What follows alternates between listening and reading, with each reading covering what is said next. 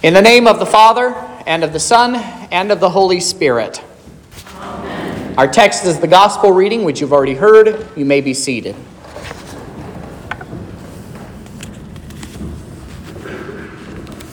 This is the third Sunday in Lent, and this is also the third Sunday in a row that we've had a reference to the demonic in our Gospel reading for the day. 2 weeks ago was Satan's temptation of Jesus in the wilderness. Last week we heard the story of the Canaanite woman whose daughter was demon-oppressed. And this week we're sort of dropped into what seems like the middle of a story where Jesus is casting out a demon that made a man mute. That is, the man could not speak. Now, we modern folks have been trying to move past the devil for decades, maybe even centuries at this point, insisting that the existence of such a being is nothing but religious superstition. One of my professors in seminary liked to tell the story of another Lutheran church body that when they had done a new translation of the Catechism, it was back in the 60s, that they had, in their printing process, had changed the meaning of Luther's explanation to the second commandment. So just for review, the second commandment is, you shall not misuse the name of the Lord your God. This means that we should fear and love God so that we do not curse, swear, use satanic arts, lie or deceive by his name, and call upon in every trouble, pray, praise, and give thanks. This other Lutheran church body actually removed the words satanic arts from the Catechism, from what is forbidden by God. And lo and behold, before he said it like this, he said, even before the ink was dry on the Catechism, that same year, the movie Rosemary's Baby came out. And many of you may remember that movie. It was a movie that came out that was dealing with the occult and demonic possession. And it was kind of the first in a wave of movies that dealt with that subject. So you think of like The Exorcism and movies of that kind of franchise. The demonic was rearing its ugly head. The funny thing is that we often think that we're so much smarter and that we're so much more advanced than those people who came before us, that things can be more scientifically explained. And, before we thought that these things were demon possession, but now we can say, oh, well, it's epilepsy. That's the problem that folks might have. And I'm not saying that epileptics are demon possessed, but you get the picture. We often try to explain away the devil with scientific causes. However, just this year, and I know none of you probably watched the Grammys because nobody actually watches the Grammy Awards, there was a performance that was featured there where one of the singers came dressed as Satan. Now, isn't it interesting that this image continues to come back time and time again, even though we think we've progressed far enough forward in human history that we can get rid of the devil? Lutherans, however, going back to the Reformation, have a very different view of the power of the devil. You'll probably recall how not only do we reference the devil in the second commandment, but the Catechism often speaks of our three great enemies: sin, death, and the power of the devil. But something that you may not be aware of is that we also confess that holy baptism is an exorcism. This is why we ask the questions about renouncing the devil, renouncing his works, and renouncing his ways as part of the baptismal rite. But in our agenda, the book that was published for pastors to do services that are not all contained in the hymnal, has an alternative form of the baptismal rite that is actually the baptismal rite that Luther used during the Reformation. And in this rite, which did not make it into the hymnal, the rite begins with an address by the pastor, like the other one does. But then it finishes that address. The pastor says these words: "Therefore, depart, you unclean spirit, and make room for the Holy Spirit." In the name of the Father, and of the Son, and of the Holy Spirit. Now, even though we may shake our heads at the removal of satanic arts from another Lutheran church body's catechism, there was so much reluctance about this one line in the baptismal rite that the hymnal committee opted to go with the baptismal rite that you find in your hymnal and not put in the original rite that Luther used. The picture at the beginning of our gospel reading, then, may be taken as a picture of holy baptism. Before Christ claims us as his own in the waters of baptism, we are bound in the devil's kingdom, and he is armed with his lies and his power to keep us locked and under his control. But Christ, who is the stronger man, comes and attacks Satan, not with force, but by laying down his life at the cross. There, he crushed the devil's might, and by holy baptism leads us out of the devil's kingdom.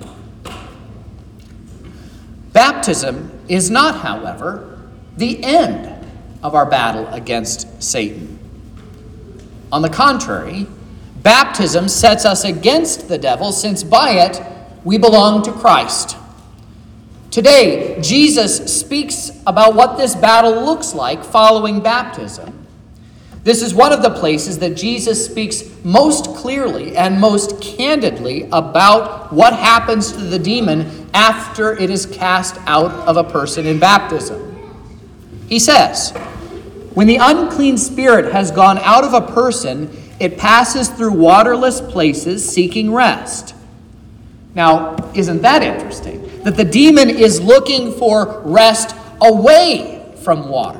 The waters of holy baptism, perhaps, because those are the waters that cast him out. But what happens next is perhaps even more interesting. Finding no rest, the demon says, "I will return to my house from which I came." And when it comes, it finds the house swept and put in order. Then it goes and brings 7 other spirits more evil than itself, and they enter and dwell there. And the last state of that person is worse than the first. Jesus helps us to understand this. After a woman cries out, "Blessed is the womb that bore you," he says, no, rather, blessed is the one who hears the word of God and keeps it. Baptism does cleanse us from sin, from death, and the power of the devil. The damage that is wrought by Satan and his fallen demon horde is begun to be undone in the waters of holy baptism. Think of the man that was demon-possessed that encountered Jesus. He was living by the tombs. They couldn't control him. He refused to wear clothes. He couldn't even be bound by new ropes. But when Jesus exorcised the demon from that man, the townsfolk, when they came to the scene, they found the man clothed and in his right mind. A real change came over that man. And that's what happens to us in holy baptism. God creates a new heart in us and puts his Spirit in us in order that our lives might be set under his control and in his order. But what happens if that new baptismal life is not nurtured with the Word of God? Jesus is clearly warning us that it is possible for a person to again fall under the power of Satan, leaving that person's state worse off than they were even before baptism. I mentioned this with Judas on Wednesday, if you recall. He went from being a beloved disciple of Jesus, through whom God worked many miracles, preaching the gospel and even casting out demons. But after Judas allowed greed and unbelief to take over his heart again, Satan not only drove him to reject Jesus, but finally drove him to suicide. Unfortunately, many of us probably know people who grew up in the church, but over time came to reject Jesus. How hard is it now to talk to those folks about Christ and his power to save from sin and death. This goes hand in hand with a biblical trend.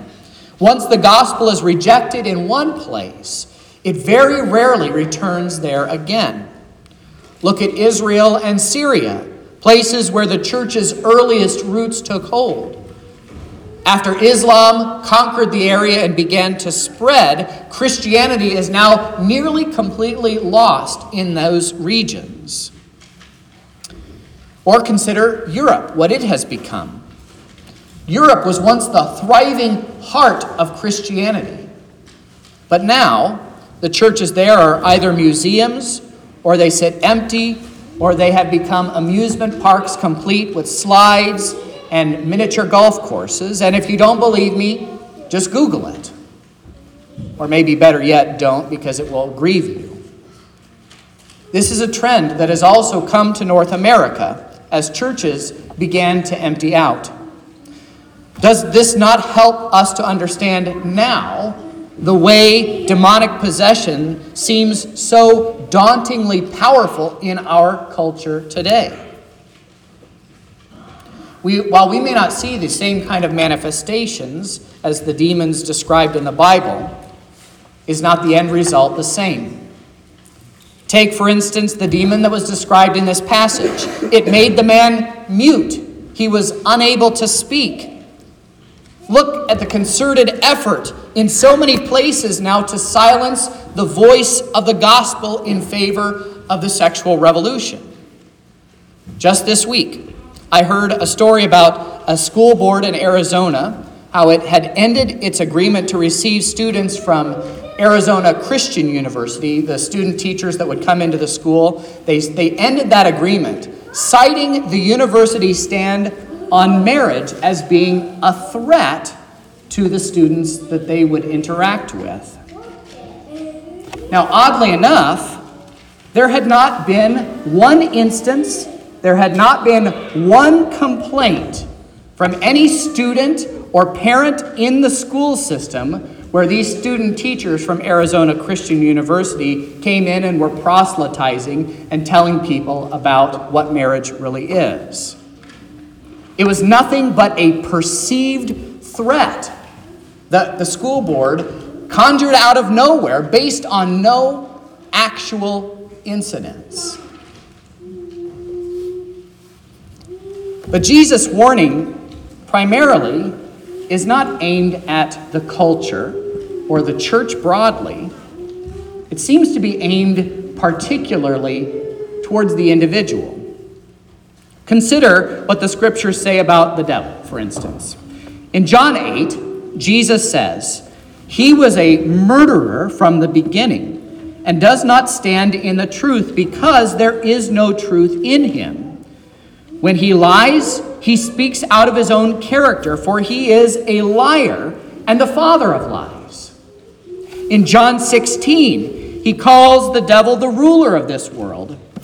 That means that even though he has been defeated and mortally wounded, Satan is still a real threat to the Christian, and he will be until that day of Christ's final return. This is why St. Peter writes in 1 Peter 5, "Be sober-minded, be watchful. Your adversary, the devil, prowls around like a roaring lion, seeking someone to devour." St. Paul in Ephesians 6:12 says, "For we do not wrestle against flesh and blood, but against the rulers, against the authorities, against the cosmic powers over this present darkness, against the spiritual forces of evil in the heavenly places." He then urges us to take up the full armor of God, which the church has always thought of as a reference to holy baptism. And in that armor, we find protection from the flaming arrows of Satan. Paul also warns us in 2 Timothy chapter 2 that the devil is constantly setting traps and snares so that he would be able to control people in order to do his will. People loved by God, The threats that we face to our Christian faith in this world are real, but they are not simply a run of bad luck. They are orchestrated by Satan himself, who, as Jesus says, rules this world. So what can we possibly do against such a powerful foe? What did Jesus say in our gospel reading for today? Blessed are those who hear the word of God and keep it. Dear saints, Christianity cannot be something of a hobby. If we only engage with the Word of God on the Lord's Day, that leaves some 167 hours for the rest of the week where the devil has free rein to work on us in plotting our downfall. Jesus says that we are blessed in keeping God's word, not by making a side hustle of Christianity that we do every once in a while or whenever it seems convenient. But Jesus says in John 8, if you abide in my word, you are truly my disciples, and you will know the truth, and the truth will set you free. If we actually want to be freed from death and hell, as Christ offers to us, we must not just hear the word of God, but we must also keep the word of God. We must abide in it, as Jesus says. That is, we must live in it, and we must live from it, and we must live through it. So take stock. How often have you read God's word this week? And what has got in the way of your Bible reading? Jesus tells us that whatever causes us to sin should be cut off and thrown away. So let's get practical. If reading the Bible for you is a challenge, as it is sometimes even for me, let me suggest that you start with just reading a little bit every day. You don't have to read a whole chapter, just a little bit. Devote time to that. Start in the New Testament, by the way. As you're able, read more.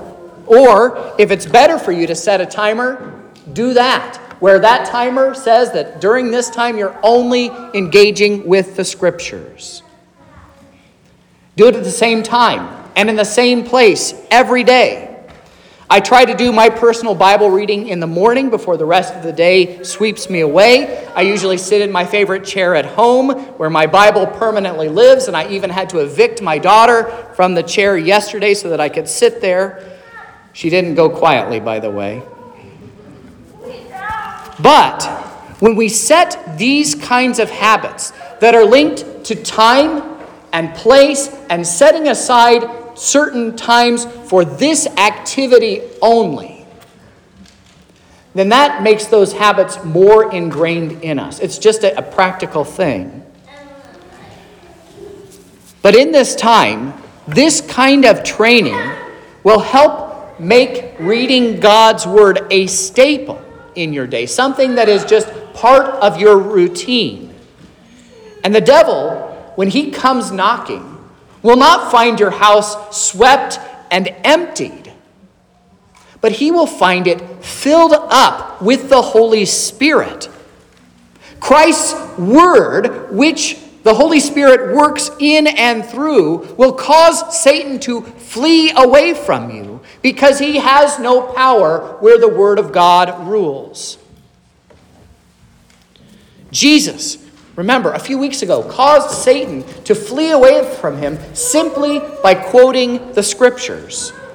Christ's word still has that power today. And so, people loved by God, remember that you are in a full-on war with the devil. Your only armor and your only weapon in this conflict is the very word of God. For through it, Jesus speaks to us to comfort us, to bind up our wounds that sin and hell have wrought upon us. And through that word, Jesus casts out demons and makes them flee away from you.